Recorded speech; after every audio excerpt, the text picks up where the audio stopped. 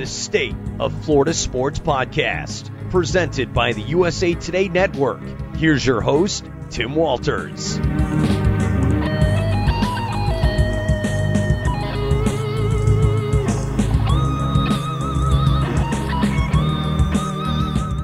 It's no secret that for the last 50 years or so, Florida's population has exploded, causing all sorts of challenges for our eco-diverse state. Perhaps the biggest impact has been to our waterways, polluted by overdevelopment and lack of leadership to fight those who have no interest in keeping our state pristine. Pioneers like Marjorie Stoneman Douglas saw 100 years ago that places like the Everglades were important not just to Florida, but to the entire world. While her spirit lives on, it can sometimes seem hopeless as you see algae blooms, fish kills, seagrass die-offs, manatee deaths, and more.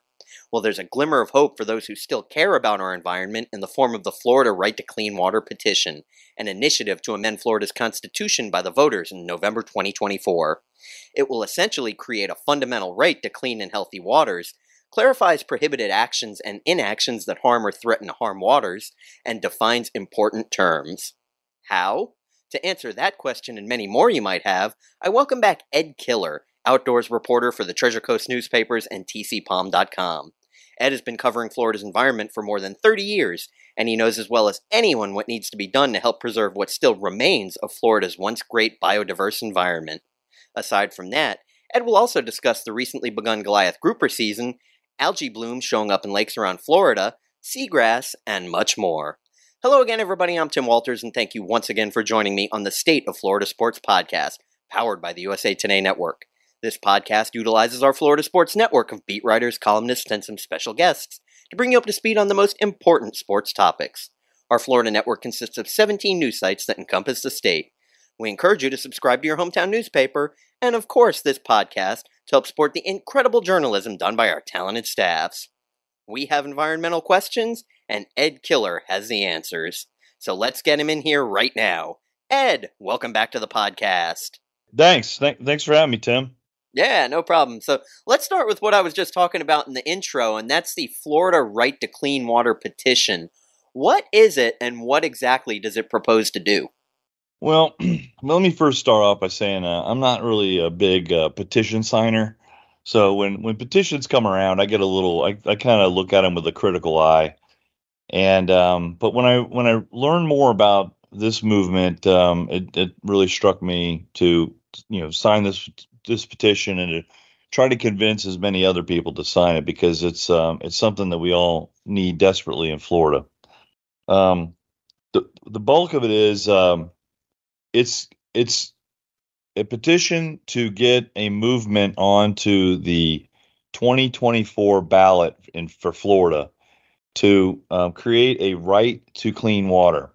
And the reason for that is that for years we've asked our state legislators, we've asked our governors, we've asked our agencies that are in the executive branch of government, like the Department of Environmental Protection, the Florida Department of Agriculture and Consumer Services. We've asked these agencies and these lawmakers to create laws and to enforce the laws that are on the books to create smart development choices and to protect wetlands and protect our lakes and ponds, canals, rivers, and coastal estuaries, and to protect them from getting fouled by things like harmful algae blooms because of nutrient buildup in these waterways, to keep them from other kinds of problems we're seeing, like red tides, which, although they may be natural, man-made activity certainly exacerbates the severity of the red tides. But we've got these blue-green algae blooms in the Space Coast area. We have brown tides of these plankton that bloom so much that they shade the seagrass. So it seems like our lawmakers don't listen to us when it comes to environmental issues. And we know that special interests in Tallahassee really have control over what laws are made and how those laws are written and how they're enforced. And since Rick Scott was in office, we've had almost a powerless Department of Environmental Protection. And there's some things when it comes to managing our waterways where where the DEP is supposed to handle something and they're supposed to work with FDACs, but there seems to be a communication problem between the two agencies. So not only are polluters not being fined, they're not being these laws aren't being enforced. So these people are just allowed to slowly, kill Florida's waterways by like a death of 1,000 cuts. We don't have one giant polluter who's causing all the problems. What we have is we have thousands and thousands of small polluters, everything from farms to urban runoff to you name it, that just create problems for our waters, and we're not doing a good job of it. So this petition will get the movement on the ballot so that we can actually vote for it during the 2024 election coming up. So this is essentially going to hold accountable those officials that, number one, haven't listened, but number two, haven't really done anything, even if when they run for office, everybody says, oh, well, we're going to save the environment. And then they don't do it. And, even the first year of Governor DeSantis's tenure, it seemed like he was going to do something and he got rid of a bunch of these officials. And where has that gone? Because it seemed like he was dedicated at first and then it kind of disappeared. Yeah, I'm gonna set aside the criticism for Governor DeSantis for now. In his first term, he pledged about $2.5 billion of state money and state effort towards cleaning up our waterways and Everglades restoration. Just recently, after he was elected, he just made an announcement of another $3.5 billion that he's committing over the next 4 years to different waterways in Florida and to the Everglades restoration. And he actually has language in this pledge to ask lawmakers to take the suggestions of people like the Blue-Green Algae Task Force, which is made up of 5 or 6 scientists from respected institutions in Florida, who have given these great suggestions on what to do to make our waterways cleaner, but those suggestions just were not followed up on. So the governor's talking the right talk. He's saying the right things and he's pledging the right amounts of money and he's actually doing things to help. But it seems like there's this varying levels of who follows up on what that come in under him or under his guidance.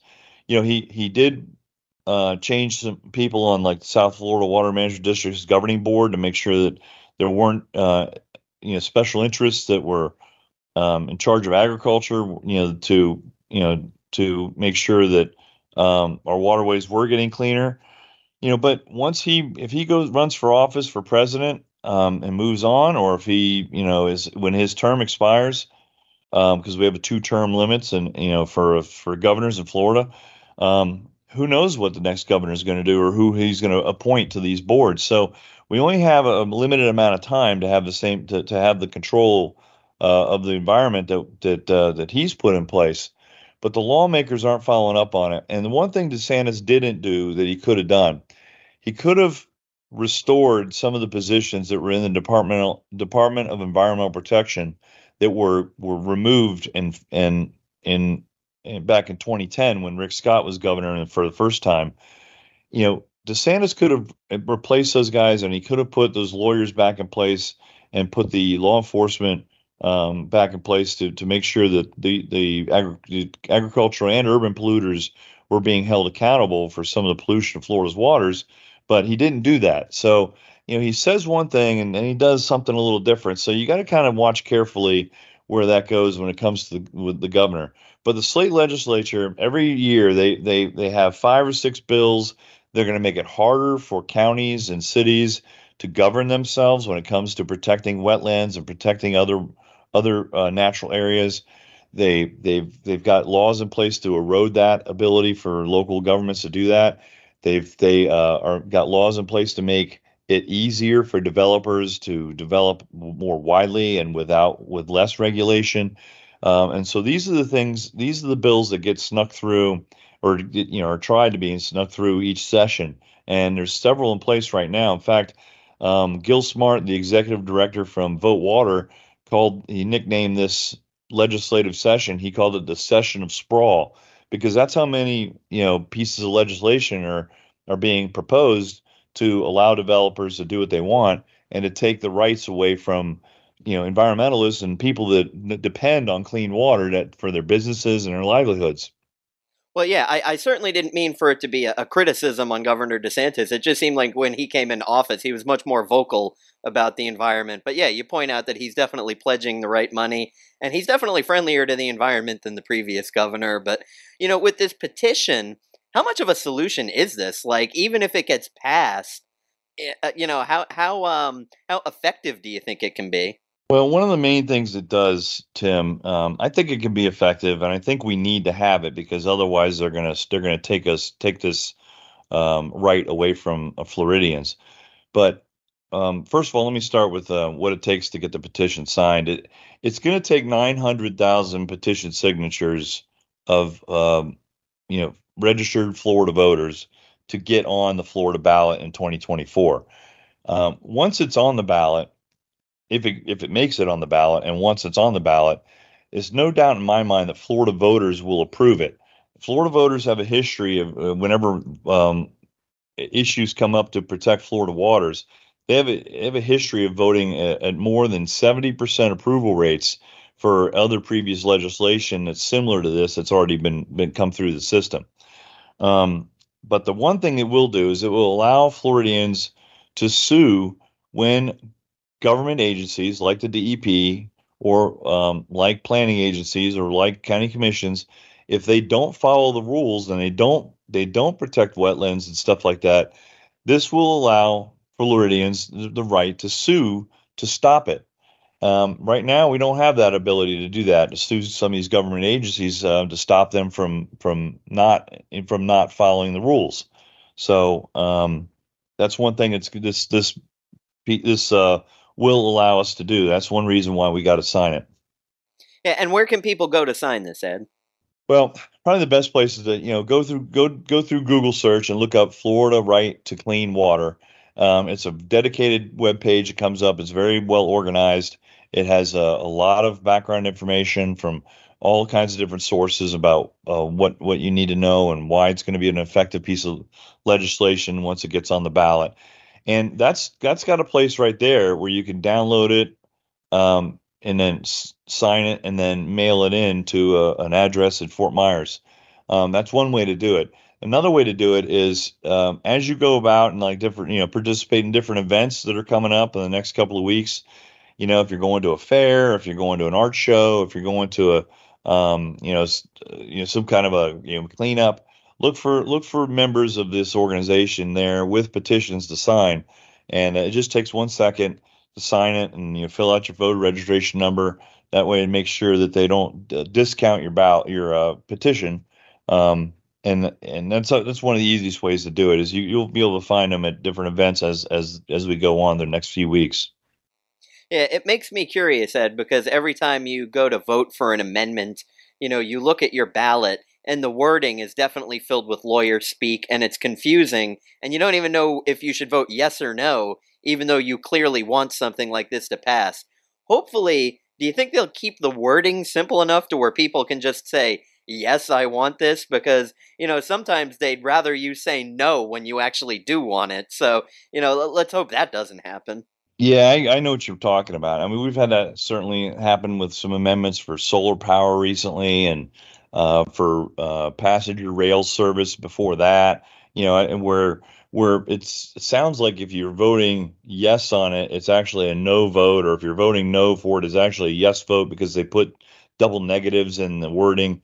They're not going to do that with this. This is the straightforward, straight shooting, easy language to understand. So I'm sure that when it's on the ballot, people are going to be able to understand its intent very easily and hopefully support it. I sure hope so. I need things simple, Ed. I just need it to be, do you want this? Yes or no?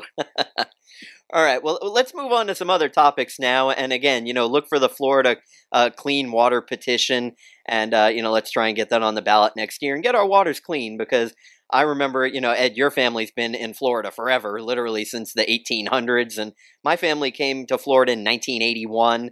And, my grandfather used to go fishing in the canals. And, we could just sink a crab trap off of our canal, dock, and you could catch, 20 crabs. And, obviously those things are a thing of the past. So let's at least try and work toward getting our water cleaned up and making things better for all the people here in Florida. The next thing I want to ask you about, and this has been in the news recently, and there was just a news story today as it nears Florida's coasts, is this 5,000-mile-long sargassum weed string that floated over, basically from the direction of Africa toward Florida and Mexico, entering the Gulf.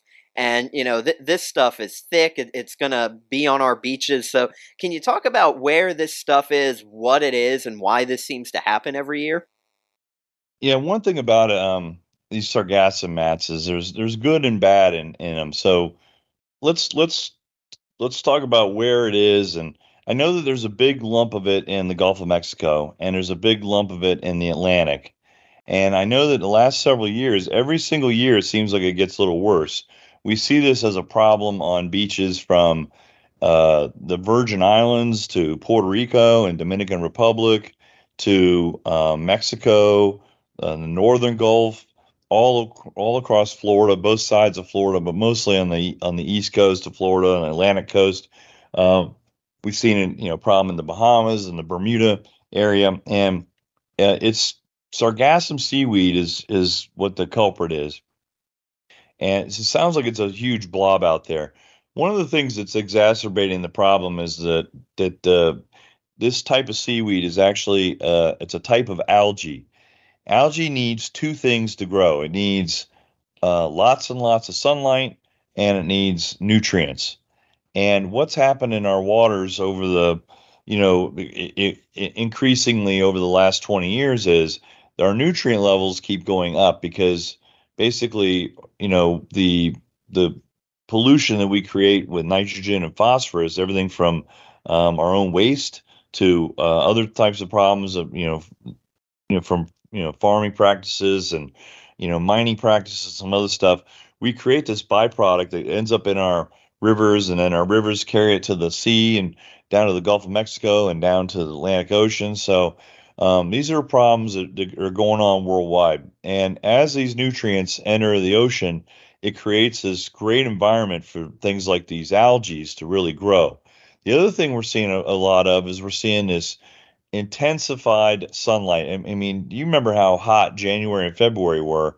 We had a couple cold fronts, but in between that, we were experiencing record heat. And I think it was because we just had these bright, sunny days, and that was what was happening out on the ocean. We weren't having rains, and it just created perfect conditions for this algae to really grow and expand. So that's one of the problems we see with it. The good news about it is as it's on the surface of the water there, it creates like a floating habitat for small juvenile fishes and other marine life. So you get things like crabs and crustaceans and shrimps and all kinds of stuff and little fishes that live in this habitat as it's floating around in the ocean.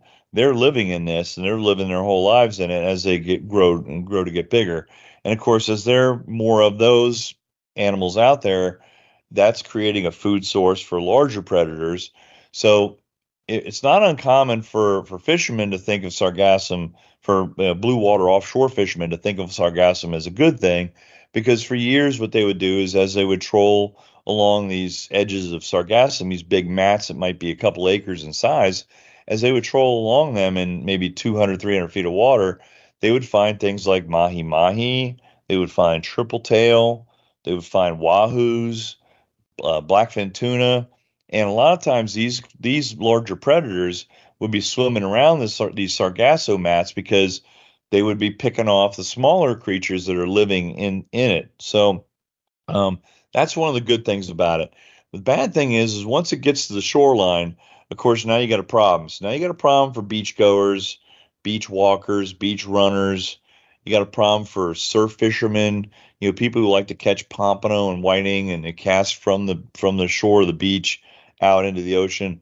If you've got all that sargassum weed coming in, like heavy amounts of it, you got a problem where you can't cast a line because the sargasso fouls up your lines. You can't. You have a hard time swimming in it. You have a hard time surfing in it. You have a hard time doing anything, close to the shoreline. So that's one reason why that's a story, is because it's going to create a problem for all of those people and all those businesses that like to do those activities along the shoreline of Florida for the next several months if it comes in. And then the third problem that happens is as it starts to break down and rot and become, these big mats on the shoreline, as they start to decompose, part of the natural process of this algae dying, it's a macroalgae. As it dies, it releases hydrogen sulfide. And so as you get near the coastline or as you get near the beach, you'll notice, you're like, why are my eyes burning and why does it smell really bad? Well, that's the natural gases that are created by the seagrass, or by the sargassum weed actually rotting. And so that takes, after it's laying there for a week or two, it starts to break down. And as that happens, sometimes it can be so strong. Like I've smelled it so bad at places like Fort Pierce Inlet Park there, where it comes in and just gathers there for weeks. And you can have enough mass of it where you cannot go out on the Fort Pierce jetty because it's just, the smell just kills you the whole time you're out there. So it's pretty severe when it gets to that point. So that's something to be, keep a watchful eye out for. It's another one of those things, Tim, that everybody complains about it, but nobody does anything about it. It's kind of like the weather. so so we're gonna be stuck with it, and we're gonna have to live with it, and it's gonna be a problem. Yeah, it's always tough for people like me, too, who have asthma, because that stuff, like a red tide and other various things that come from the ocean makes me cough and wheeze and have trouble with things like that. But, this might be, and pardon my ignorance for this question, because I just don't know a lot about this stuff in the ocean. But so when it's coming across the ocean toward Florida and Mexico and these coasts, and it's forming and all of this stuff is happening on the surface, was this one stuff that was alive at the bottom of the ocean and dies and detaches and floats up? Or does it form on the ocean surface? Like, where is this stuff even coming from? That's a great question. It's coming from the surface. It's actually, it grows on the surface. It doesn't detach from the bottom and float up to the surface. It actually grows on the surface. And what it does is it just expands and expands and gets bigger and bigger and bigger, and just there's no limit to how big it can grow. So it's weird. It's almost like a floating plant, that doesn't have roots. So because that's what qualifies it as an algae. So so yeah, it's a good question. It's not a plant that's rooted on the ground and breaking off and floating to the surface. It's something that actually grows on the surface. So it's not like kelp, which is a plant. It's more like or seagrass. It's actually a seaweed. So it's an algae, a type of algae that grows in the water and expands. Yep. So now I'm even smarter, Ed. Thank you. Well, and the other crazy thing is, you're right, this stuff comes on shore along Florida's coast, and then it forms, like these mini mountains that are 6, 8, 10 feet tall, and then all of a sudden the ocean just takes it back and it goes away. Where does it go? That's where it breaks down in the wave action, and as it rots on the shoreline, when the higher tides come in, it'll take more of it back out, and it breaks down and becomes part of the natural system in the waterway. It becomes a nutrient, which, inevitably can help feed the next algae bloom. But also there's other organisms like planktons and other types of organisms that actually are designed to eat that kind of stuff. So it becomes part of the food chain, part of the food supply. So there you go. It might be a little inconvenience for your spring break, but it'll be gone in a few weeks, and hopefully by summer you won't have to worry about it. All right, we'll move on to the next topic, Ed, and the thing I wanted to ask you about next is the Goliath Grouper season, and some restrictions were removed last year on that, and you explained that on this podcast. And the season opened March 1st and it goes through May 31st. So what should people know in 2023 about the Goliath Grouper season? Well, I guess the first thing that people need to know is, if you hear about Goliath Grouper season being open, it doesn't mean it's open for everybody. So the Florida Fish and Wildlife Conservation Commission, which is the state agency that manages our natural resources, including all our fish. They made a new regulation last year to open a limited season from March 1st through May 31st to harvest only 200 Goliath grouper. So they're only going to allow the taking of 200 of them. And the way they're doing that is through a specially assigned permit. So if you don't have a permit, you can't harvest one, number one. So if you are part of the 200 that did receive a permit, you can take one. And that's the limit. And you've got a limited place on where you can catch them too. So for instance, the waters from the Martin St. Lucie County line on the Atlantic coast of Florida all the way down to the Keys that's a protected area where you are not allowed to harvest any Goliath grouper in that zone. And that includes all the waters of the St. Lucie River, which connect in Martin County there, connect the Indian River Lagoon and the Atlantic Ocean in Martin County. So that's completely off limits. You are allowed to harvest one from in Collier County, Lee County, Sarasota, Charlotte County, all those counties over there, Hillsborough. But of course, one of the problems that's going on that the FWC did not anticipate is this terrible red tide that's going on throughout the whole area, all the way up to Pinellas County on the coast right now. So that's actually killing some of these Goliath grouper that are in the size range. The third part of the process is, like I said, we got a limited harvest and we got a permitted process. The next thing they do is they also limited the size. So you're only allowed to harvest one between 24 and 36 inches, no larger than 36 inches long and no shorter than 24 inches long. So that kind of reduces the size. That means the size of the animal that you can harvest is going to be up to maybe that 15 to 20 pound Goliath grouper. This species of fish can grow up to 400 pounds. In fact, the state record in Florida is like 680 pounds or something, and that was caught in the 60s off of Fernandina Beach. But mostly Goliath grouper, even though that's kind of farther north in Florida, Goliath grouper are a tropical species that you don't catch outside of Florida, really. It's kind of like snook, kind of like sawfish, manatees. These are all things that are special to Florida. Goliath grouper are one of those. One of the things about Goliath grouper was anglers and spear fishermen would complain that when they would fish on near shore reefs and wrecks off of the Atlantic coast of Florida, especially, sometimes the Gulf Coast, but the Atlantic coast especially, when they would hook a fish like a snook or a snapper and be trying to reel it to the surface in 60 feet of water from a reef, what would happen is a Goliath grouper, sometimes a shark would take your catch, but oftentimes it'd be a Goliath grouper that would come up, and just before you're about to reel the fish out of the water, the Goliath grouper grabs your snapper, and there goes your snapper. Divers have claimed that they've had Goliath grouper take lobster, which is something that they dive for, and they're highly prized catch. Researchers say that Goliath grouper do not eat snapper and lobster on their own, but it's only like an opportunistic feeding opportunity when they grab one. So there's a difference of opinion between what fishermen and divers, spear fishermen, have seen and what researchers and recreational passive divers who like to watch Goliath groupers in their natural habitat, between what they say. So there's this difference of opinion between what goes on there.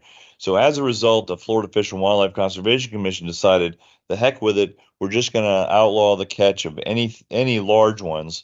And then we're also going to shut down this entire zone of, about 1/4 of the state of Florida to no harvest at all in that whole area, to protect these large fish that recreational divers like to go down and observe in their natural habitats, especially during the fall when they're known to spawn from like August, September, October on some of these reefs off of Jupiter and Palm Beach and down to Boynton and Boca. So that's where that stands right now. So there was about 11. I think there was seven. I'm sorry. I think there was 1,700 applicants for permits for the fish. At 100, and they had to spend a non-refundable. I think it was a $10 fee. And then the ones who did get the permit had to spend $150 on the permit. And so out of 1,700 applicants, there were 200 people who got the permit. So it's going to be interesting to see what happens. There's a lot of post-harvest requirements for the permit holder. They have to take the carcass to a FWRI research facility. There, the scientists are going to be able to take the age data of the fish and other kind of information, like they're going to see what's in his gut. They're going to see, if there's any mercury in his flesh, that kind of stuff. So they're going to be able to do some testing on the fish to see how healthy they are, and then we'll see what happens after that. All right. Well, another big topic that's been going down, especially in your area down there along the Treasure Coast, is the seagrass die-offs, and we've had recent discharges from Lake Okeechobee, and things just aren't getting any better. So where would you put the health of seagrass right now, and how are things down there in Stewart, Fort Pierce, Port St. Lucie, those areas? That's a great question. I just attended a couple talks from researchers on seagrass in the Indian River Lagoon, for instance. And the graphs are just they're terrible, and they tell a sad tale. We've had a seagrass die-off that's been going on since 2011, and there was an initial die-off in the whole Indian River Lagoon, especially on the Space Coast, with a lesser one on the Treasure Coast. Then things got better for a few years, and then all of a sudden, about 2016, it just plummeted downwards again. And we've just had this area where there's places which has historically have produced or have historically had large seagrass meadows, and they just haven't come back. They've just been gone for like 6 years now, and it's really worrisome for many people, many researchers, for a number of reasons. One is that there's 7 seagrasses that grow in the Indian River Lagoon, 7 species of seagrass. And this is different than the sargassum weed, okay? This is seagrass that actually is rooted in the soil and grows up in the water column, and it creates habitat for lots of juvenile fishes. This, by the way, different fishes than you see in the sargassum weed offshore. These are different fishes that live inshore in our estuaries around the coastal edges of Florida. However, in a place where you've had a species like, and I'm going to get this wrong, I always get it wrong, but I think it's turtle grass. Turtle grass is a species of seagrass that's got a fairly wide blade and a fairly long blade. And I think we used to have turtle grass on this flat. It was on a grass flat on the north side of Boy Scout Island in Martin County, which is south of the Stewart Causeway. It's the first island you come to on the intercoastal waterways. It's a little tiny island, and we always nicknamed it Boy Scout Island. But on the northeast side of that, there was about a 500-acre flat of this turtle grass up until 2004 that was just pristine. And it was so thick, like as you waded through it, you could feel it tickling. It would come up to my knees. I'm a pretty tall guy, and it would come up 3 feet off the bottom. That's how good this habitat was there. And if you took a seine net through there, you would find things like hogfish, juvenile hogfish that live offshore when they're adults on the reefs, but they live inshore during the early part of their lives. Juvenile Goliath Grouper, like we were just talking about. Juvenile gag grouper, which is a species that Floridians love to catch and eat, that lives offshore as an adult, but it would live inshore as a juvenile. Since the hurricanes of '04, Francis and Jean, that created the first problem in wiping out the seagrass. But that's not normally a problem, because seagrasses grow in hurricane areas. So, if a hurricane damages a seagrass bed, well, the natural process is for that grass to come back. However, that area is also impacted by the Lake Okeechobee discharges. And so the rains that fell from Francis and Jean in the Kissimmee River Valley area eventually flowed downstream into Lake Okeechobee. And then in '04, '05, they had literally about an 11-month period of discharges where dark brown water came out over those flats and stayed there for months at a time, which prevented sunlight from reaching the bottom. I mean, it's fairly shallow water. It's only about 3, 4 feet deep, but that shading of sunlight prevented the regrowth of all that seagrass. So it turned it into like a desert. Now, if you go out there, you can find some seagrass, but it's a different species. It's one of the species that has a very fine leaf. It's a very short leaf, and you'll find some of that around, but it does not create the type of habitat that the turtle grass does. So one of the problems we have is the wrong kind of seagrass is growing back in some places where a different one used to live, and in other places where it's been removed, you don't have the regrowth of it. One of the things the researchers were talking about, and I'll probably wrap this up in a second. I know this is more about seagrass than anybody wants to hear, but anyway, they don't produce seed. So like we're used to plants on above ground. We're used to them seeing them. They have seeds and flowers, and the flowers turn to seeds, and that keeps the plant going. But most of your seagrasses, they reproduce based on rhizomes. That's when you have those roots that go through the soil, and then the seagrass sprouts up from the root. Well, that doesn't happen. Once the seagrass dies off, and that rhizome isn't there anymore, there's nothing for the seagrass to come from. So you've got this situation where you've literally taken the substrate where the seagrass used to grow down to zero plants, and the plants can't grow. It's like the chicken before the egg. You can't have a chicken without an egg, but you can't have an egg without a chicken. That's what you're dealing with the seagrass in the Indian River Lagoon right now. And by the way, it's not just the Indian River Lagoon.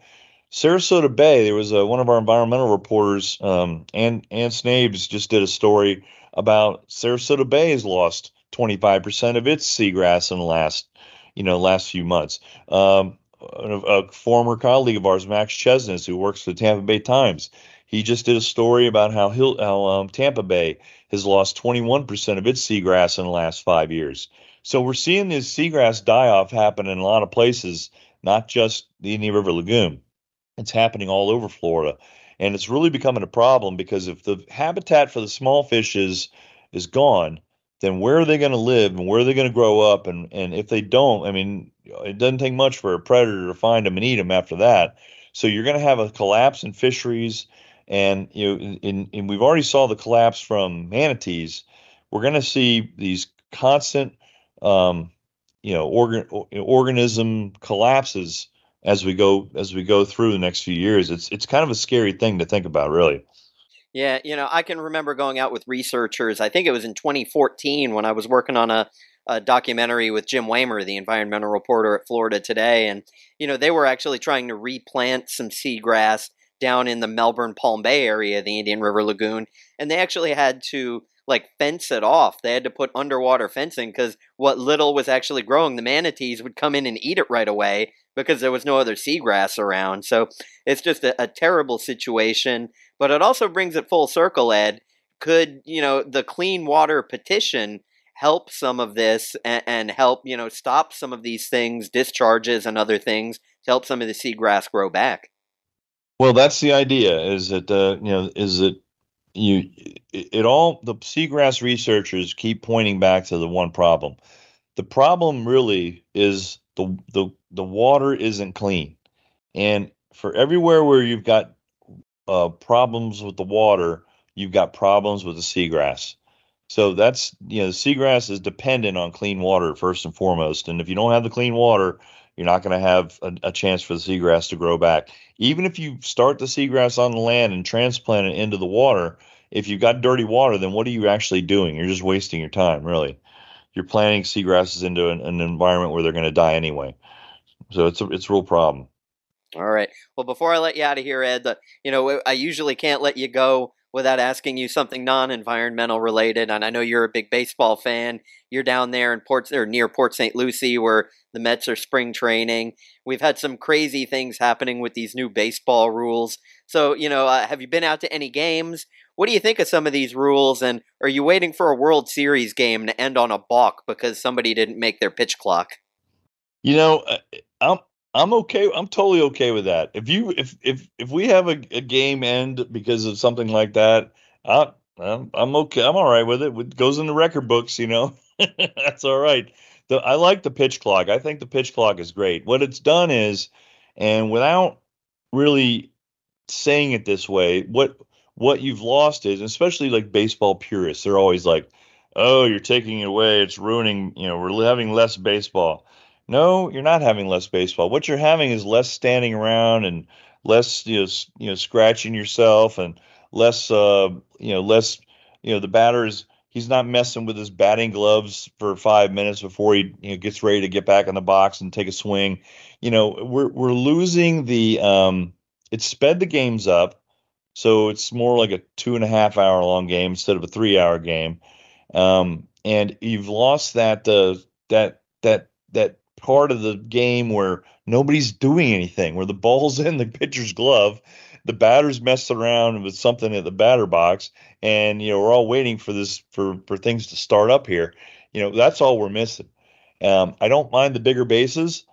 They've shown some stats here recently on spring training on MLB Network where there's been more stolen base attempts.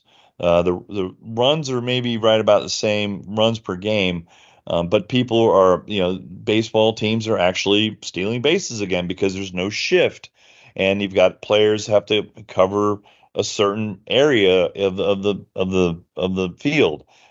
Hitters are once again they're sneaking through with those base hits again. It's not all based on just hit a home run or lose. Now you can actually move runners from base to base, and you can actually get base hits because there aren't two players on the one side of the field where you normally would hit the ball. So I like it. I think these are all good changes. I don't have a problem with if a batter doesn't follow the rules and he gets penalized, that's his problem.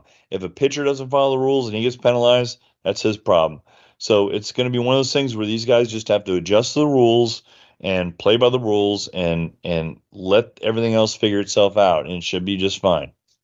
Alrighty, and there was a game the other night with the Florida Marlins where a pitcher struck out a batter with 3 pitches in 20 seconds. So yes, speeding the game along, because in 20 seconds, I don't think Nomar Garciaparra was done fixing the Velcro on his hand straps. Oh my God! What do you have, like 3 sets of gloves too? He had batting gloves, he had base stealing gloves. That part of it isn't messing around. Max Scherzer, he took it one more step. I was watching a game he was in the other day. He tried to figure out how he can give him a competitive advantage and tried to put that into play during the game. And that's what people have to do. That's what pitchers have to do. That's what batters have to do. If a pitcher knows he can work fast, that gives him advantage over the hitter. The hitter's, he's trying to calculate what's going to happen. Where's the next pitch coming from? Well, if you're pitching faster, you give the batter less time to figure out if it's going to be a breaking ball or a slider or whatever's coming in. So I think it's been good for the game. I don't have a problem with it. Nope, and I think it was Scherzer too who was trying to get in the head of a batter. I might have it wrong, but I'm pretty sure it was him. He was so quick to getting ready, and the batter was so quick in the box. He had like 10 or 12 seconds left, so he just stared at the batter for 8 seconds, and it seemed like an eternity. And then he blew the pitch by him because the batter didn't want to call timeout, didn't want to get in trouble. So, now these guys are just messing with each other. Yeah, but that's fine. I'm okay with that. Absolutely. All right, Ed, so if people want to follow along with all your work, again, it's tcpalm.com and floridatoday.com, where you have unique fishing reports each week. And if they want to follow you on Twitter, where can they look for you? It's on Twitter and Instagram. It's the same handle. It's at tcpalmekiller. And so we regularly post our content there. And if we're doing something visual, it's on Instagram too. So just check us out there. You got any fun TikToks for us? No TikToks. We're not on TikTok and we're not on Snapchat. So if you want a Ed Killer free zone, go to those 2 social media sites. All right, Ed, it's always a pleasure. I appreciate you coming on, dropping all your knowledge on us. And we'll have you back again in a couple of months because I love to check in with you and find out what's going on here in our beautiful state of Florida. And we have to keep fighting for it because, it is definitely worth fighting for. Thanks for having me again, Tim. Appreciate it. All right, no problem. And that's going to do it for this episode of the State of Florida Sports Podcast. I'm Tim Walters. And to quote legendary environmental rights pioneer Marjorie Stoneman Douglas, you can't conserve what you haven't got. Well said, Marjorie. Let's fight for what we still have, and if we do it together, maybe we can actually save something along the way. Thanks for listening, and join us again next time.